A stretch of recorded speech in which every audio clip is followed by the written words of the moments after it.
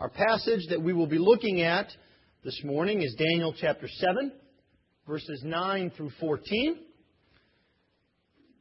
Let's ask God's blessing upon the reading of His Word, and then for context we'll read Daniel chapter 7, 1 through 14. Let's go to the Lord. Heavenly Father, we ask, O Lord, that You would make Your Word clear to us, that You would free us from distractions, that You would point our eyes, our minds, and our hearts to the Lord Jesus Christ. For it is He that we desire to see. It is the Lord Jesus that we need to see. We ask all of this in the precious name of the Lord Jesus Christ. Amen. Daniel chapter 7. In the first year of Belshazzar, king of Babylon, Daniel saw a dream and visions of his head as he lay in his bed. Then he wrote down the dream and told the sum of the matter. Daniel declared, I saw in my vision by night, and behold, the four winds of heaven were stirring up the great sea. And four great beasts came up out of the sea, different from one another. The first was like a lion, and had eagle's wings. Then as I looked, its wings were plucked off, and it was lifted up from the ground, and made to stand on 2 feet, like a man. And the mind of a man was given to it. And behold, another beast, a second one, like a bear. It was raised up on one side. It had 3 ribs in its mouth between its teeth, and it was told, Arise, devour much flesh.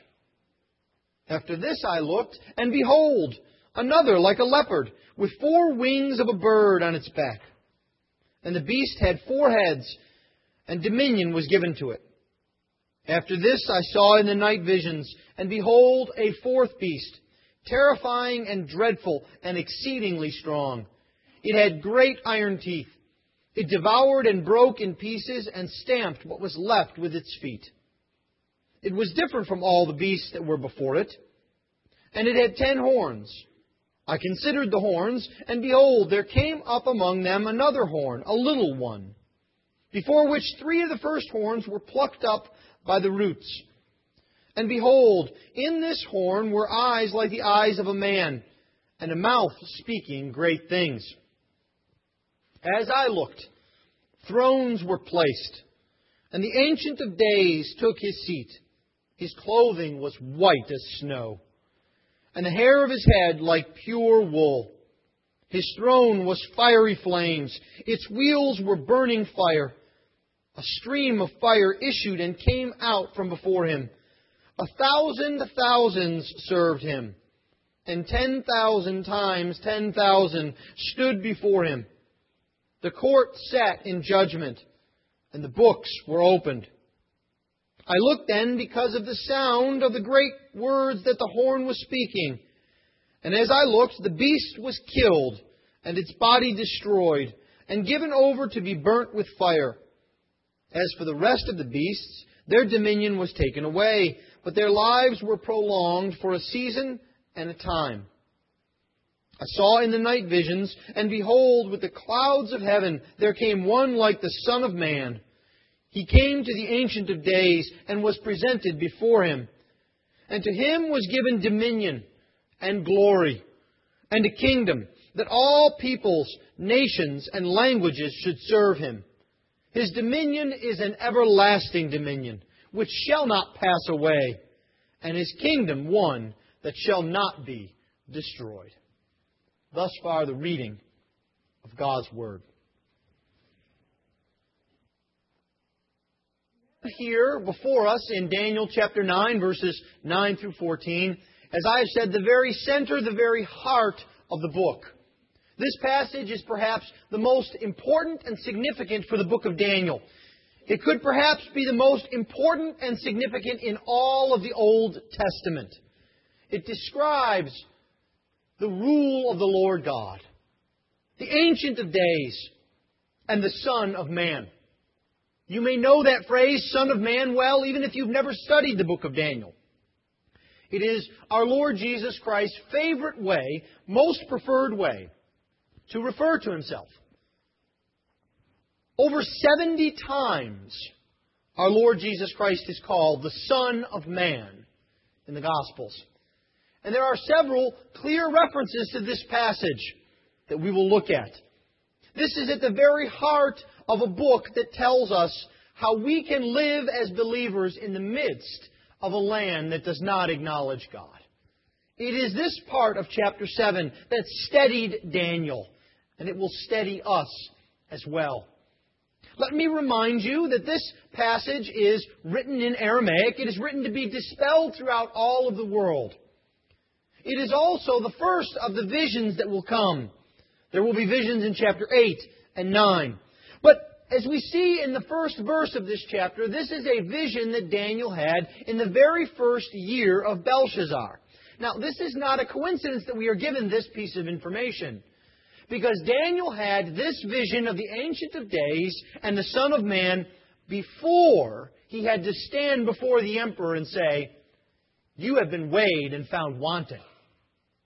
He had this vision before he was threatened with a lion's den. This vision is what stabilized and steadied Daniel in the midst of fierce attacks. And it is my prayer that it will stabilize and steady us as well in these turbulent times. So let us look then at this passage and see three things. First, two people and one thing.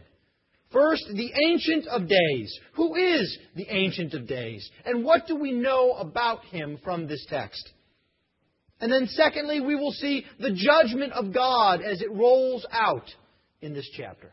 The Ancient of Days and the judgment of God.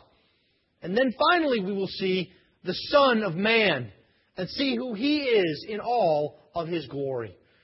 Let's begin then by looking at the Ancient of Days. Look at verse 9. Daniel introduces this again with vivid imagery. He says, "As I looked, there were thrones being placed." You recall that we said before that this chapter is full of looking, watching, seeing. This is apocalyptic literature. It is the Technicolor movie genre of the Bible. It is images laid before our eyes to remind us of what the world is really like. Because you see, so often our senses are dulled to what the world is really like. We look out and we think, evil is victorious. Crime does pay. It's beneficial to be lazy. Cheating and lying works. And our senses are dulled by all of the sin that is thrown against us in this world. And this type of literature reminds us of the rule and reign of God. Now, contrast this scene in verse 9 with the beginning of this chapter. In verse 9, the thrones are placed and the Ancient of Days is seated. Reminds us a bit of Revelation chapter 4, that scene you may recall. In that scene, John looked into heaven, and he saw a throne, and one seated upon the throne. And there was jewels, and there were gold and silver, and a rainbow, and there was a sea. And do you remember what that sea was like? It was like glass. Have you ever been out on a lazy summer day and seen a lake in which there's not even a ripple from fish? You can see your reflection in it, and the sun shines brilliantly off it, and you sit in a chair and you say, "I don't ever want to leave. This is the most peaceful, restful thing I have ever experienced." That is what the throne room of God is like. All the more striking when it is contrasted to the rise of the great powers of man, in which a great sea is churned up with large whitecaps and chopping waves and chaos. There's no chaos here. The Ancient of Days rules, and all is calm. All is restful. All is perfect. It's like silent night, but forever. Can you imagine that? That's what the rule of the Ancient of Days is like. There is a great contrast. And as we look, Daniel begins to describe to us what this Ancient of Days is like. Now, again, this is literature that is figurative. It is perhaps the most exceedingly difficult thing to do to describe God using words.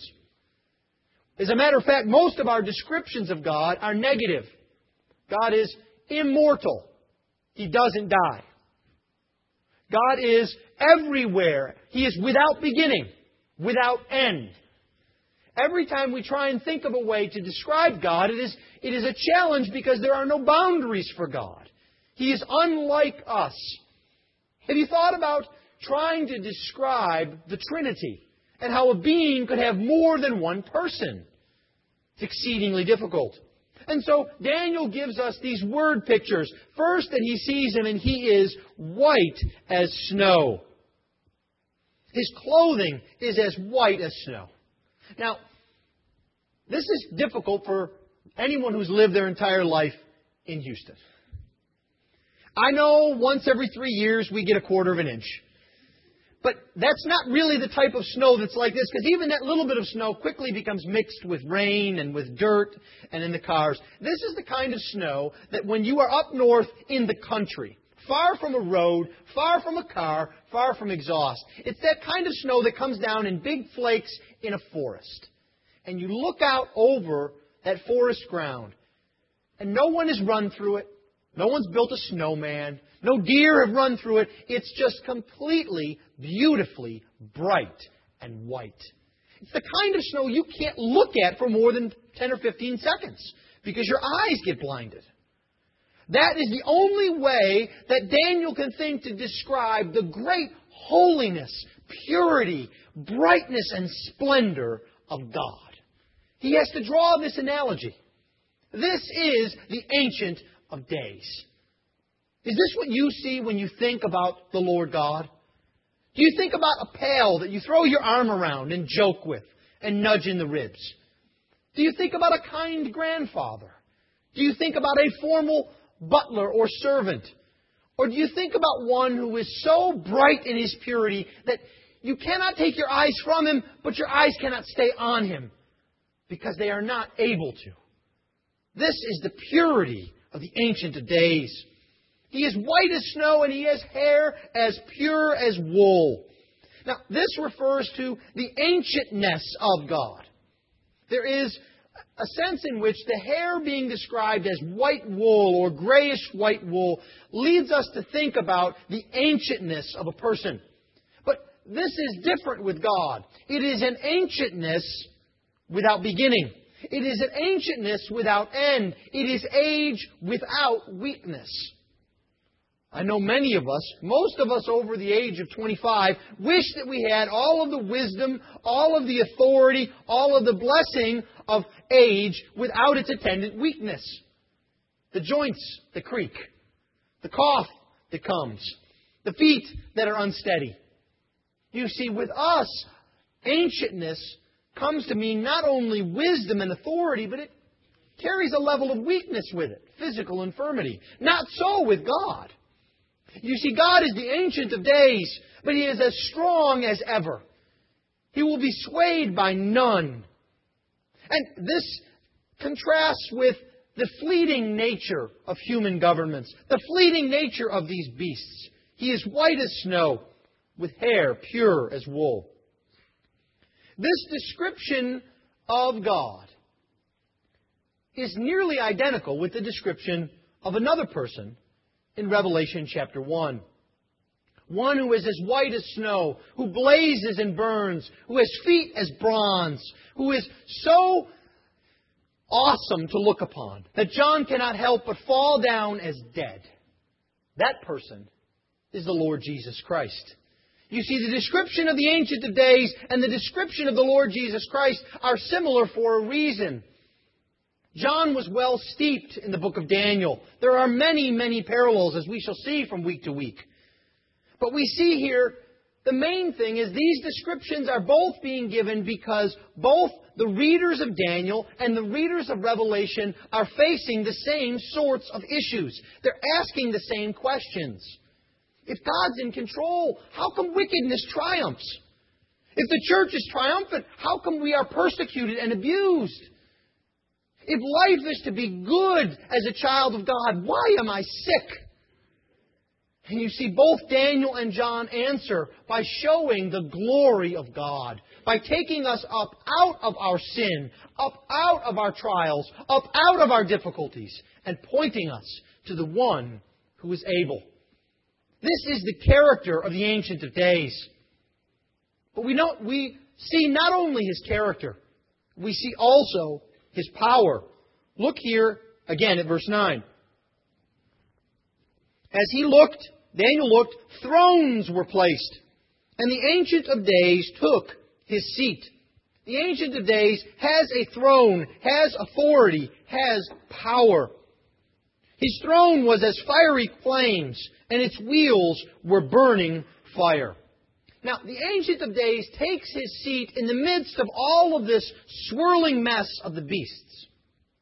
Now, have you ever noticed someone to be calm in the midst of a crisis?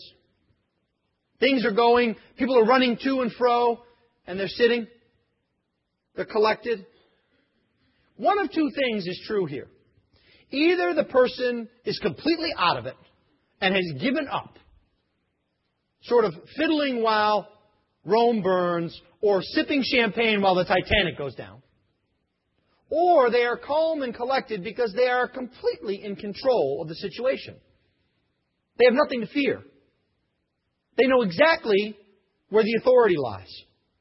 They are in control. That is the case here with the Ancient of Days. He takes His seat because none of this catches Him by surprise. Beast after beast can come up out of the sea, and none of it surprises Him. He is exactly and completely in control. There is no need for a feverish amount of activity. God will act at exactly the right time and do exactly the right thing. He is calm, cool, and collected in all of the best sense of that. He is in complete control. Now, as an aside, I think often we can take a lesson from this. Because you see, often we as believers in the Lord Jesus Christ, we see a crisis, we see a difficulty, and the first thing that we want to do is to spring into feverish action. We hear someone who's going through a difficult time in their marriage, and rather than sit with them, weep with them, put an arm around them, we try and find out what we can bake, what we can fix around the house. Can we watch the kids? What can we do? All of which are good things. But you see, we need to know that God is in control and take a lesson from that. That He is in charge of His church, which includes this church. And so if we have concerns about whether our youth will leave the church, we leave it in God's hands. We don't run around like chickens with our heads cut off. If we have concerns about our economy and how that will affect our ministry, we leave it in God's hands, in the hands of the Ancient of Days, who is seated and completely in control. This is His power. This is His authority. We see it in another way in those who are around Him. Look, 1,000 thousands served Him, and 10,000 times 10,000 stood before Him. Now, one of the things you need to realize about Bible times is they didn't even have a concept of billion. They didn't even have a concept of trillion. We're starting to get a concept of that. It's becoming almost passé, right? It used to be a million here, a million there. Soon you're talking about real money. Now it's a billion here, a billion there. And I don't know what it is, but I'm assuming somebody must be working on the next order of magnitude over trillion. Because soon enough, we're going to reach it. In the Bible, they didn't have those kinds of concepts.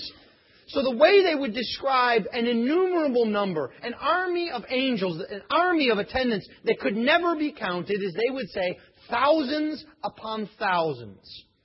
Have you ever heard of the phrase, there are a myriad of reasons to do this? Myriad is a Greek Bible word that means many thousands. It's what's being described here. So I want you to think about this. There is a court of judgment that has been laid out. Thrones have been laid out, much as we saw in Job chapter 1, when the angels came to the throne room of God for judgment.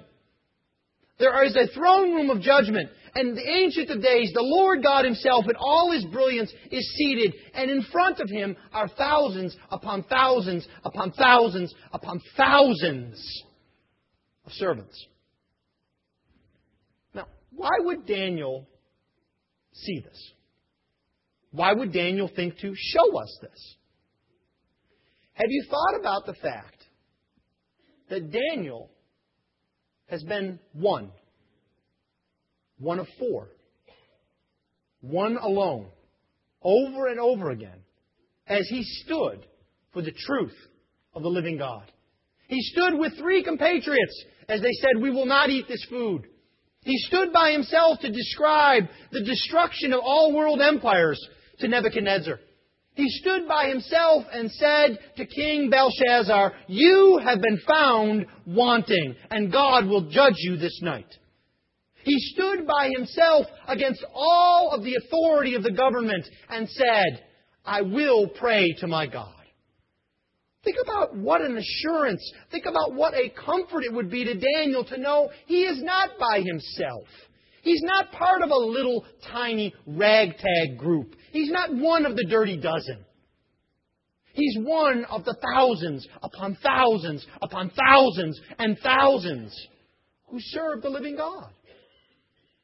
Do you know what else? So are you. If you have put your faith and trust in the Lord Jesus Christ, you are not alone even when others mock you. If you have trusted upon the Lord Jesus Christ alone for salvation, you are not by yourself, even though others may say you are a fool. No, you are one of the army of God that stands before the throne room of God, before the Ancient of Days. This is the power of God. This should be a great comfort to you when you feel alone. When you feel like you have to stand in your office and no one else will stand with you. When you have to stand in a classroom and raise your hand and say, "No, I don't think that really is true." You see, Daniel stood there because he had this vision. Now so do you. It's the Ancient of Days in all of His power. And it's not just that there are servants before Him upon thousands and thousands. We see here that the Ancient of Days is a powerful being in and of Himself. He is, as Moses says in Exodus 15, the Lord is a man of war. You see, God is powerful, and He fights for His people. His throne, actually, if we look at it here, is a chariot. Do you see that in verse 9? His throne was fiery flames. Its wheels were burning fire. You see, the throne of God is not some kind of antiquated, fragile chair like you would go see if you went into a fancy furniture shop with all kinds of baubles on it. No. The throne of God is a mighty war chariot, showing His power and His willingness and His ability to fight for His people. Its wheels are wheels of fire, of power, of judgment. Just like we see in Ezekiel chapter 1, these wheels carry with them authority and judgment and power. And you see, God comes forth. He comes forth to battle for His people. This is something that we see throughout the Scriptures, not just here in Daniel. In Psalm chapter 50, for example, we read this. In verses 3 and 4, our God comes. He does not keep silence. Before Him is a devouring fire. Around Him a mighty tempest. He calls to the heavens above and to the earth that He may judge His people. You see, the Lord God is not silent. He is not sitting. He is enthroned. And He is enthroned to defend His people. This fire comes out from under His throne and it sweeps away everything that would oppose Him. All will be made right by this fire. These fiery flames pour out and they wipe out all that opposes God. You see, this is the judgment of God. And this judgment, if we think about it, flows from His character. God is the sort of being who has the great wisdom to judge between what is right and what is wrong. Now that sounds simple, but can you think about the last time when your wisdom failed you to judge between right and wrong? Parents? The time when you tried to figure out which sibling's story was right. And after a bit, you wind up, if you're like me, throwing up your hands and say, if I can't get a straight story, I guess I'm going to have to punish you both. Because I don't know. I don't have that wisdom. The last time you made a purchase that you regretted. You thought it would be perfect. You thought it would meet your needs. You thought it would help, and not so much. But you see, God is wise all of the time. All of His decisions are perfect. He judges perfectly between right and wrong. But beyond even judging between right and wrong, the fact that He is who He is gives Him the character to choose the right. Perhaps you've had difficulties in this area as well as I have. You know you're supposed to do something. You know you're really not supposed to eat that sixth cookie. But you do anyway. You know it's really not right for you to stay up later than would be appropriate. You'll be tired the next day, but you do anyway. You see, God not only discerns between the right and the wrong, He always chooses the right. He has the character and holiness to do this. And the last thing we see in this passage is that He has the power to enforce that choice. Have you ever felt helpless? You wanted to help your child get through college, but you couldn't. You wanted to help your wife or your husband get through a difficult time in the neighborhood or at work, but you couldn't. You wanted to ease the pain of someone whom you love, but you can't. You see, God has that power. Nothing is impossible with God. He knows the right. He chooses the right. And He enforces the right all the time. How different this is from human judgment, isn't it? Many of us are concerned or complain about when things go wrong in our country. When a hurricane hits and response is slow, or when funds go to the wrong place, or when funds are stolen, or when people aren't helped who need to be. And we stand back and we wonder and cry aloud, why can't we fix this? We're the most powerful nation in the history of the world. Why can't we get fresh water to some people in a hurricane? And the answer is, because we are not God. We think we are. We think we can do all things at all times, in all ways, but we cannot. But you see, God always fulfills His promises. God always is able to make the proper judgment. And He does this in spite of the fact that there is resistance. Look at verse 11. Daniel is drawn back again to this little horn. You remember the little horn with the big mouth? Boasting great things, mocking God. This is what the greatest nations of the world are today. They stand up and mock God. They say He is dead. They say He is silent. They say He is useless. He is a crutch. God looks upon this horn. And the destruction is incredibly swift. Do you notice that? Look here at verse 12. And as I looked, the beast was killed. That has to be the most anticlimactic battle in the Bible. You know how it's supposed to go, right? If you read an adventure novel or you watch a movie, there's supposed to be this great clash between good and evil. And somehow, some way, we don't know how, at the beginning or in the middle, the main good guy and the main bad guy are to get in some kind of incredible fight.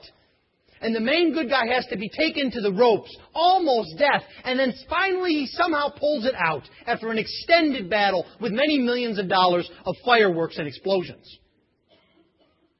Look at God's battle. And I looked and the beast was dead. Think about that next time you fear the beast. Think about that next time you think about the power of the state. The way the Bible describes this is it's not even a fight. One commentator puts it this way. It's a lot like Godzilla versus Bambi. There is no battle here. The Lord God is victorious. There is no doubt that He will be victorious. As a matter of fact, the battle is over before it begins. This shouldn't surprise us because the sovereign God is indeed a warrior. He fights for truth and righteousness. He fights for them because they are a part of His character. We see that in Exodus chapter 15. We see it in the famous image of our Lord Jesus Christ in Revelation. If there's another image that is burned into our minds besides that passage of Revelation 1, it is the passage of Revelation 19. With our Lord God, the Lord Jesus, riding at the head of an army on a white horse to defeat the dragon, to defeat the forces of darkness. He is a mighty warrior. The psalmist puts it this way in Psalm 24, verse 8. He says, "Who is this Lord of glory? He is the one strong and mighty in battle." And I think if there is something perhaps that we have lost a bit of as a church, a universal church, it's the concept of God as a mighty warrior. We don't expect God to slay our enemies, to defeat the sin that besets us, to destroy the wickedness that is around us. But you see, the Bible says this is a part of the story of the Scripture. God vindicating His justice, His truth, and protecting His people. Our Shorter Catechism puts it so well in describing the Lord Jesus Christ. It says that He, as a king, defeats all His and all our enemies. Not some. Not just His, but all His and our enemies. This is the Lord God in His judgment. And you see, this judgment is the hope of the believer. Because you see, as we look out and see when the beasts have done their absolute worst, when we have been raked over the coals and run through the wringer, and we are pockmarked with wounds. You see, it is at that point that we still have hope. Because you see, our Lord Jesus tells us in Matthew 10 not to fear those like these beasts that can destroy the body, but rather to fear Him who can destroy the soul. You see, we trust in the living God, and we trust that He is on our side. He will keep every single one of His promises. You see what happens here at the end of verse 10? The court is sitting in judgment, and the books were opened. You see, God doesn't judge capriciously. He doesn't judge randomly. He judges according to His word and His promise. And you see, that allows you to know the judgment, and to know the judgment is just. Children, not so young children, isn't the worst thing in your household when you do the same set of behavior in 2 days and get 2 completely different reactions from your parents? You're praised one day, but punished the next. Has that ever happened to you? It might even just be something small. It's enough to drive you crazy. What do you mean? I thought the deal was this. I thought if I did this, that would happen. It's something that children know inherently is unfair. As adults, we shrug our heads and we mumble and we walk away. Children get on the ground and scream, "That's not fair." They do externally what we do internally. You see, with God, we never have that. Every promise is written. Every promise is kept. Every promise is able. This is how God fulfills His judgment. It is a hope to us to know that His judgment will be the victory of the church. This is the Ancient of Days. This is His judgment that comes forth. But we see a final scene here in verse 13, and that is the Son of Man. The first thing that we are to notice about the Son of Man is that He is not like others. Who is this Son of Man? He comes in with the clouds. Do you notice that? With the clouds of heaven comes one like the Son of Man. And He comes and He is ushered into the presence of the Ancient of Days. But He doesn't bow. He doesn't kneel. And then all peoples, nations, and languages serve Him. Perhaps your translation uses the word even worship, because that's what this word means. It means serve in the sense of worship. It's almost always used in the context of a man and a deity. Who is this who is this Son of Man? Daniel tells us that this Son of Man is like man, but not exactly a man. This is actually, as I said before, Jesus' favorite title to use. He uses it more than 70 times. Perhaps the culmination of that is in Mark chapter 14. If you have your Bibles, I'd invite you to turn there. If not, you can just listen. Mark chapter 14. This is after Jesus has been betrayed. He's had the Last Supper. Peter has denied Him. He has prayed in the garden. And He is now before the council. Verse 60 of chapter 14 of Mark. And the high priest stood up in the midst and asked Jesus, "Have you no answer to make? What is it that these men testify against you?" But He remained silent and made no answer. Again, the high priest asked Him, "Are you the Christ, the Son of the Blessed?" And Jesus said, now, you have to understand that in this day and age, there were literally thousands of Christs running around. People claiming to be the Messiah. People claiming to be the man that would free Israel from Rome. The title Messiah was, quite frankly, a dime a dozen.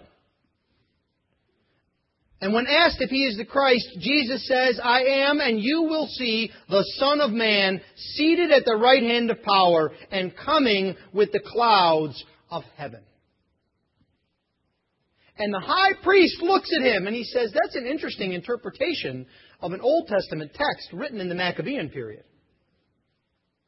No, he tears his clothes. He says, "Blasphemy! We don't need any more witnesses. Kill Him now." Have you ever read that and wondered why the high priest goes ballistic there? In the midst of Easter readings? What's going on? He says he sees the Son of Man. He didn't say He's the Christ. There's a lot of other things Jesus has done and said that are worse. Why does the chief priest go so crazy? It's because the chief priest knows Daniel 7. And he knows that Jesus Christ is standing there looking at him and saying, "I am God Himself, and I will come with judgment.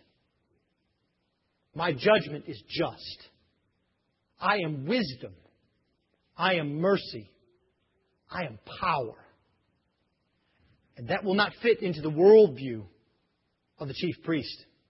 You see, because the chief priest is back there in the shed tinkering, trying to make another beast to beat the Roman beast. He's not studying the Ancient of Days. He's not looking for the Son of Man. He's not looking for the hope of God's judgment. He's looking for a fix. And he cannot take it. He cannot abide it when Jesus says this. You see, because the Son of Man is indeed God. Coming with the clouds is the definition of deity. If you have a concordance, when you go home today, look up the word clouds in the Bible. Upwards of 90% of the time, it will be used in connotation with God. He rides on the clouds. He dwells in the clouds. He comes with the clouds. The clouds are His throne. So much so that in the intertestamental period, one of the names for the Messiah was the Cloudy One. You see, Jesus is describing that He is God. And He is doing this for you and for me. You see, Daniel needs to know that Jesus is in control. He needs to know that God will judge. Because he is suffering. He is hurting. And we need to see the deity of Jesus when we are hurting and suffering. Perhaps the best example of that is in Acts. Do you remember what Stephen sees in the midst of his being stoned for preaching the gospel? He sees one like the Son of Man, standing, not seated, standing to pronounce judgment, to come off and protect and judge. You see, the apostles needed to see the humanity of Jesus Christ in order to get out of their heads the fact that they thought that the big deal would be to defeat Rome. But we, as we know the cross, need to see and be comforted by the work of Jesus as the Son of Man. And this shows His true power. He is a true man. He is in contrast to all of the beasts. And He is also in contrast to the first Adam. Do you remember what the first Adam was given? He was given dominion and authority and power, dominion over all the creatures. A dominion he lost. And the Son of Man is given what? He is given dominion and power. He has recovered what was lost by Adam. He has become the true man. He has restored dominion to its proper place, because all of the beasts, their whole story is about trying to grab dominion where it doesn't exist. This is the tale of our society.